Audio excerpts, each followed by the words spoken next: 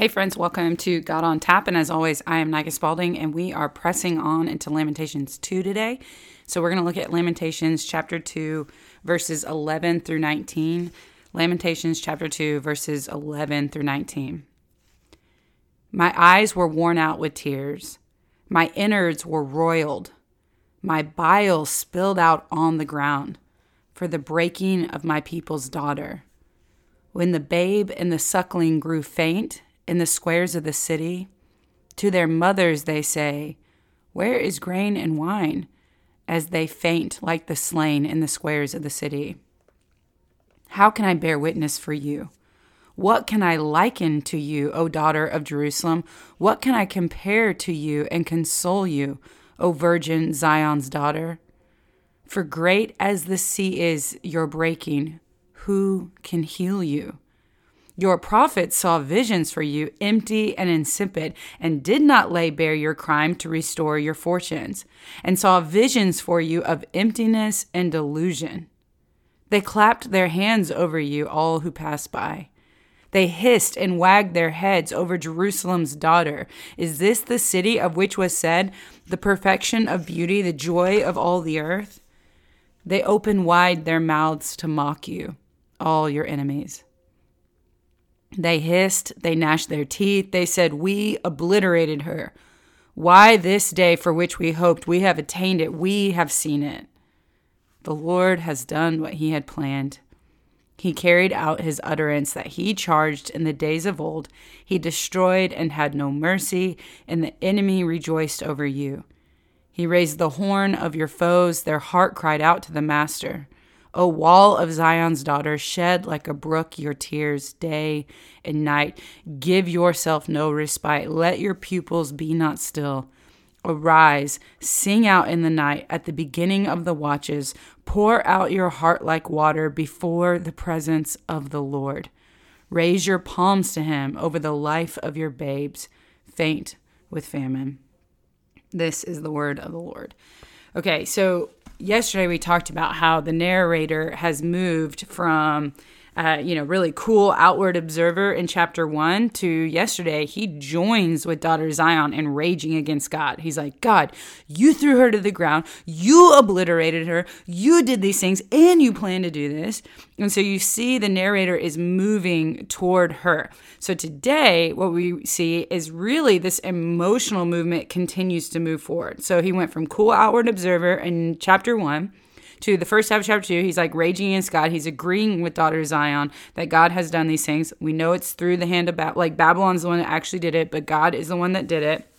And then today we see him as this empathetic and counselor type role to her. It's a really credible movement. And so what we get in today's passage is really a glimpse of what does it look like if you come upon a situation and then all of a sudden you're like, "Oh, okay, this is really bad. And now that I'm seeing it with my own eyes, I'm like feeling things and I am united with you in your grief." And so I think today is actually a really beautiful picture of what it means to grieve with other people who are going through things. So it's like, right now, like as I'm recording this, Ida has absolutely pounded through Louisiana and it's made its way up to New York, and there's massive flooding in New York City right now.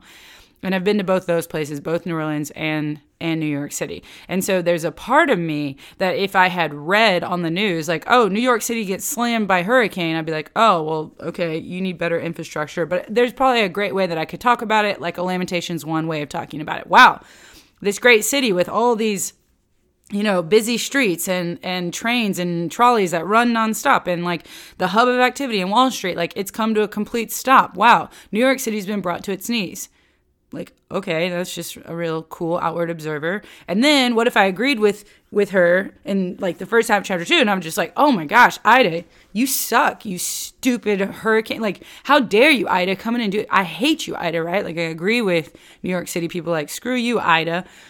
I realize Ida's a hurricane, but go with the metaphor. And then in the third one, let's say today, now all of a sudden I'm watching videos of people's houses being ruined.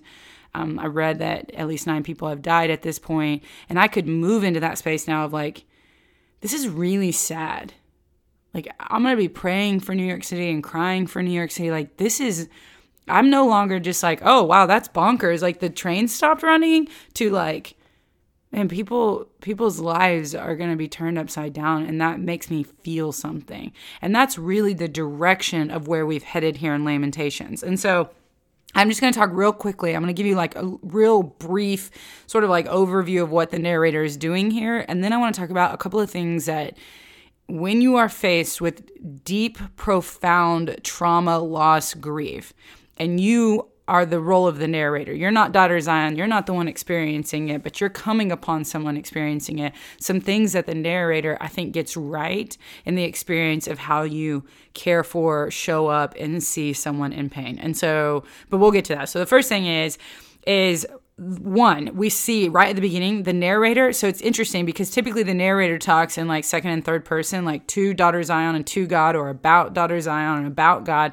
And now in the beginning of this chapter, or in this section that we chose, he actually goes into a first person, because for the first time, we see the narrators talking about himself and how he feels.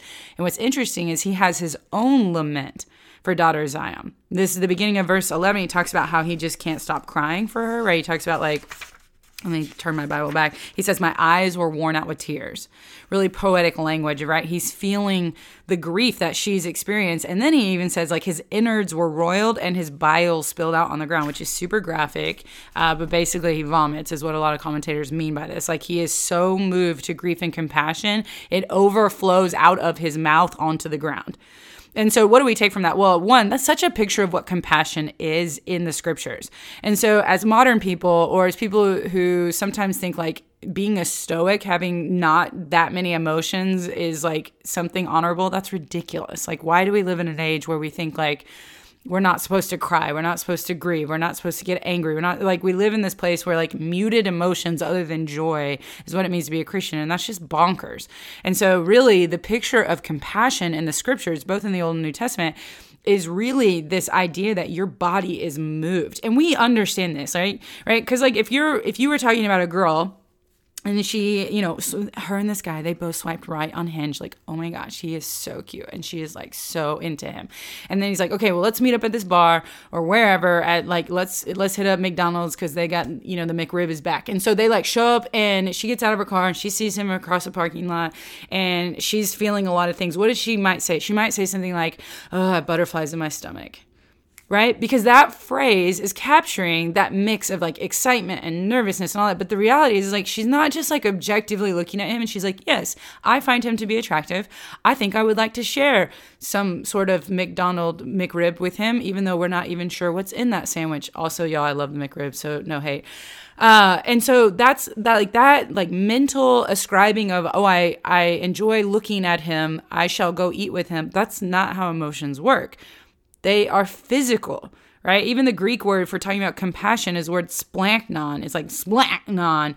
And the whole idea is like splanknon can be both compassion, but also like your innards, your guts. Because compassion is actually this gut felt thing, right? So if you've ever experienced this, right? You're hanging out with somebody you care for and they get a phone call. Right? And you guys have been having fun. You're goofing off. You're at an arcade. You're playing games. You're having fun. You're going to lunch. You're about to hang out. And then the phone call happens. And then you see the look on their face goes from happy to sad. And then they hang up. And then they look at you with tears in their eyes. And they drop the bomb. Whatever it is that phone call was. So-and-so is hurt. So-and-so is sick. So-and-so has died. Something like that. You know that unless you are so suppressed in your emotions that it feels like a kick to the gut. And that's one of the beautiful things that the narrator is capturing for us, is he goes from cool outward observer to his own guts have been moved. He is moved to a gut level compassion. And that is a picture of what compassion looks like in the scriptures. It's how God talks about us when he says that he's compassionate, slow to anger, and abounding in steadfast love. It's how Jesus talked about it. Like he's moved to compassion for people, how he loves people. And I think it's a call to Christians of how when the New Testament says it like this, we're to weep with those who weep. That's what Paul is saying. Like we rejoice with those who rejoice and we weep with those who weep. And lament is physical. There is a physical component, and we see this in the narrator describing his own physical upsettedness in response to what has happened to daughter Zion. So that's the first thing that we see happen in this little outline. The second thing is, interestingly enough, is the narrator gives her an explanation for why this happened. So we see this in verse 14 and in verse 17. One, he's continuing to say, hey, look, God did the thing that God said he was always going to do, which is really interesting because remember, why did God use and allow Babylon to come and take out Jerusalem? It's because she continues to be unrepentant in her sin. And so he acknowledges that. The narrator acknowledges like, hey, God decreed in the days of old that this was going to happen. And so again, he's rightly spreading that blame out. But one of the things that he says that's so fascinating here is he says, your prophets gave you basically vain visions and they clapped their hands over like nothing. Like, in other words, your prophets failed you. They should have come and given you the visions that were like warning to you destruction is going to happen. And so if you're thinking, wait a minute, we have 13 books of prophets doing that. You're right. You are absolutely right. What this is a reference to is we also know that throughout Israel's history and throughout Judah's history, there would be kings who would have multiple prophets, so to speak. And like, if you could see me air quotes, prophets, because what a prophet should be is someone who speaks on behalf of God. But what would happen is it's like pay for prophecy. Like you could pay someone to come in and they would say, oh, thus says the Lord. What is it you want to do? Oh, you want to go beat up on that foreign nation and take their land? Yes, God thus saith that would be fine. Go unto this land. What is it? You want to do unjust things and harm people? Yeah, okay, God's fine with that. Yeah, go unto this land and do these things, right? So that's what would happen. And we actually saw this in the book of Amos. We have talked, I love Amos. Obviously, I reference him all the time. I swear he's my Bible boyfriend. But anyways, at one point, Amos is talking to Jeroboam II, and he's like, bro, God is not pleased with you. And then Jonah, total butthead Jonah, comes in and he's like, no, man, it's good. We even see this in the book of Numbers with Balaam's on his donkey, and the king wants a prophecy. A foreign king wants a prophecy from Yahweh against Israel. So think about that. And so Balaam is going to go to a foreign king to give a negative prophecy against Israel, God's very people. And what happens? He can't do it. God literally shuts his mouth. It's bonkers. But all that to say, throughout Israel and Judah's history, and really, let's be real, every king, every leader, every person who's ever been in power oftentimes just keeps people around them who tell them what they want to hear. Hey, should we go do this thing that's kind of wrong, but I need somebody to say it's okay so that I don't have to feel bad about it? Oh, yeah. Well, what does God say? Oh, let me see. Let me roll the dice. Yahtzee! God says it's good, right? So that's what makes the prophets, the actual real prophets, the no air quote prophets, the legitimate, come in here and says, thus say the Lord, and actually delivers what God says. It's what made them even more unpopular, is because there were people who proclaimed to be prophets who said these ridiculous things and justified their unjust behavior in the name of the Lord. And so it's interesting that the narrator understands that part of Israel's problem, part of daughter Jerusalem's problem, is lots of people failed here. It's not just this one woman who represents Jerusalem, right? Daughter Zion is a metaphor for all of Jerusalem. But what's interesting here is we get the lament from the narrator as well as he is spreading the blame around. He's like, let's talk about what really happened here. And part of Israel's fall, part of Judah's fall, is there were men and maybe women who were, but probably men, just because women wouldn't have had this much power and access to the king, but men willing to say whatever they wanted, when in fact, those visions are the very thing that led to their ruin. And so that's one of the things that the narrator points out. And then interestingly enough, at the end of this chapter, or unit, I guess, not the chapter, he gives advice to Israel, to Judah. I keep saying Israel because that's a blanket statement, but at this point, Israel is the northern kingdom, Judah's the southern kingdom. I got to stop saying Israel. So he gives daughter Zion some advice. And what's bonkers about this advice, y'all, it might have been hard to catch because I know we're reading through poetry, but at the very end of this unit, verses 18 and 19, he looks at her after he has already agreed with her that God did this thing.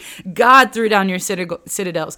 God is the one who has clouded himself away from you. He ain't even looking at you. He can't even hear you. He's turned his back on you. And again, we talked about how that's not literal, but it's like this figurative, I agree with you. God did these things.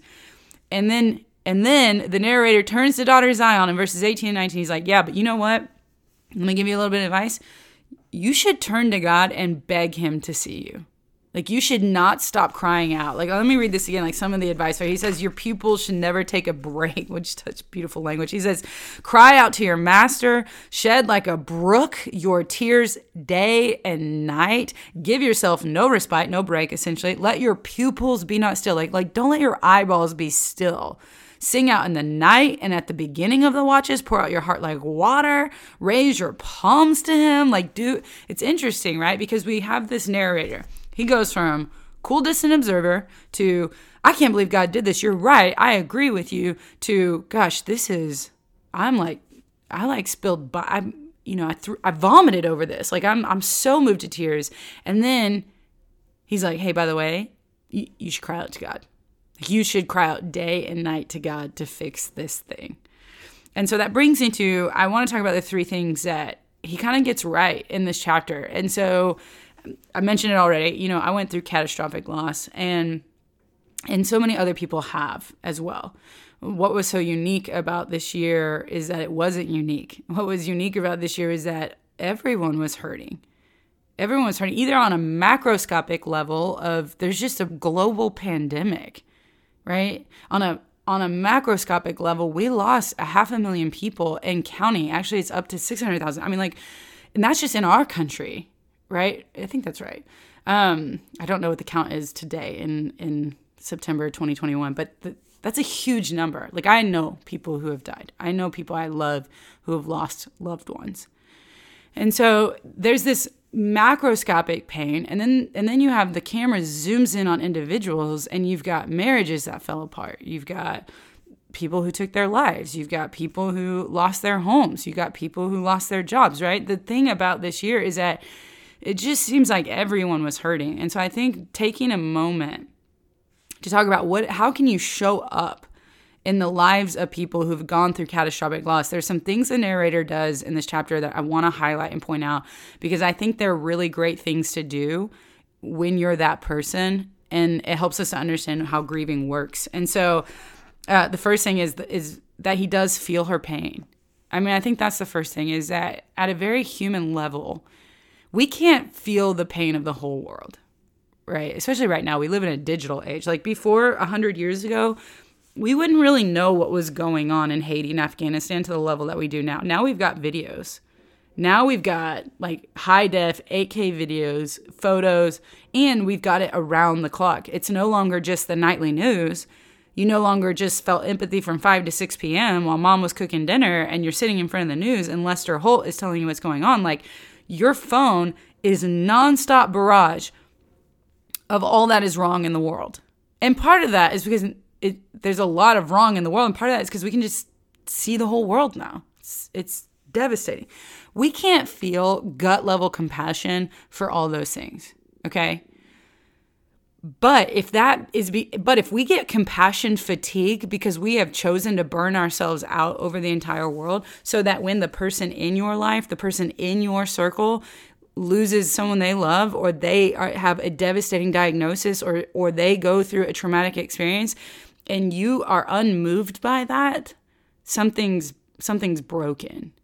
We should be moved to gut level compassion for the people in our lives, and frankly, for some of the stuff that happens in the world. I'm not saying you should always be unmoved by what's happening in the world. That's not at all what I'm saying. I'm just saying there should, though, be a response, a gut level moving of your body, physical response and compassion for the people that God has given you in your lives.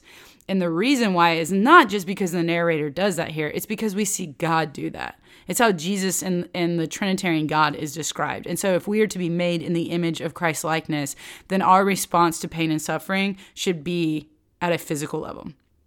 The second thing is when one of the things that the narrator does for Daughter Zion is he asks her rhetorical questions like this, like, how can I possibly compare your pain to something else? Is there anything like this in the world?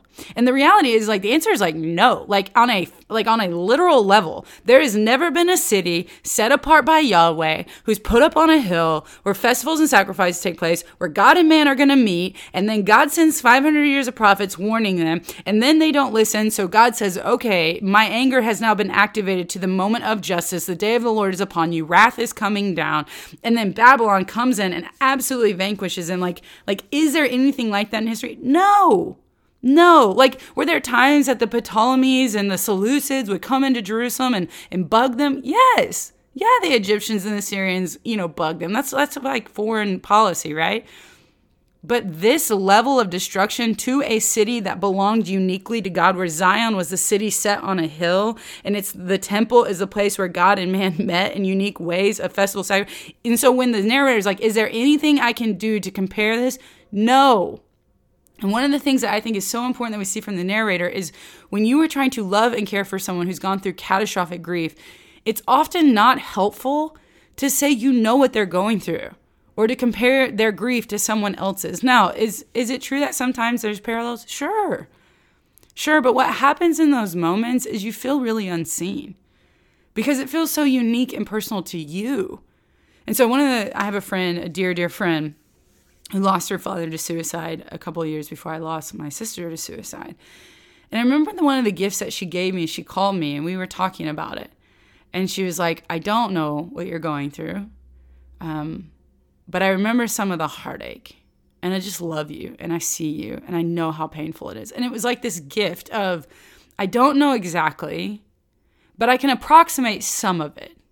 And I think that is what is helpful. It's not to say that we are completely unknowing of pain, but to compare pains as if they're one-to-one is not helpful. And I think it's really helpful when the narrator says to her, like, there's nothing to compare your pain to. It's a catastrophic loss. It's a catastrophic loss. And just because somebody out there is listening, like, oh, I too lost a sibling to suicide, it's not the same. Right? There were things that I had to experience the week of that I wouldn't wish on my enemies because of the nature and the way that it happened. And that the things that happened after the news were more traumatic to me than even the news of losing my sister. And I know these are details that y'all don't need, but my point is like, if we're going to learn from the scriptures, we can learn that it's not always helpful to go, oh, I know exactly what you're going through. No, you don't. And sometimes it's helpful to just go, I just can't imagine the pain you're going through. But I see you. And I hurt with you. And I'm so sorry. And I can recognize, I can say to you, wow, this loss is catastrophic. There is no loss like this. And that's what the narrator does. And then finally, one of the things the narrator does is he recognizes he can't fix it. He can't like the crazy part to me is at the end of the unit when he's like, yeah, turn to God. The very God that they have just indicted saying he did this. And what's really beautiful is the narrator, he says, what can I do for you? How can I console you? And he knows the answer is he can't. Now, look, that's not a pass to say that we don't show up for people. I think what the narrator does, he sees her, right? If you remember in chapter 1, all she wants is for someone to see her pain. She's crying out, someone look at me and acknowledge what happened to me. And what's really beautiful is the narrator does that. Not only does he do that, he moves like a journey in that direction. He goes from, look at what happened. Wow, I'm just a sideline news reporter to, you're right, I agree with you what happened, to, I'm vomiting over this. And so the daughter Zion gets her answer in some ways of like, someone look at me. But when he comes to her, while it is beautiful and good and right that he would acknowledge her, that he would sit in her grief with her, that he would declare to her, hey, these things that happened to you are astronomically wrong and hurtful, or not wrong. I mean, what God did, God's not wrong, but y'all get what I'm saying? Like, this is a brokenness beyond comparison. And then he says to her, though, but I can't heal you. Like when he says, who can heal you? He's like, no one except for the one who did it. And that's what's so crazy about this is he sends her back to God. Cry out to him. Don't stop crying out to him. Make him look at you. Because the very one who is responsible for all this destruction, according to daughter Zion and to the narrator, is the very one who can restore it. When we say God can turn beauty from ashes, we mean that. When we say he can restore the years of the locusts have eaten, we mean that. Even if he's the reason why there's ashes, even if he's the reason why the locusts were sent in, He's the only one that can heal. He's the only one that can restore, especially at the level of catastrophic loss that we're talking about. And so are there certain losses that we can help replace? Yeah. I mean, like, I come home, there's a bag of McDonald's on the table. I don't know, McDonald's is clearly on my brain. But anyways, my roommate has it. I assume she's done with her fries. I eat all of her fries. She comes out and she's like, homie, I was not done with the fries. I had to take a phone call. And I'm like, oh, got it. Great. I can drive back to McDonald's, bring her back fries. Like, that's not the loss that we're talking about.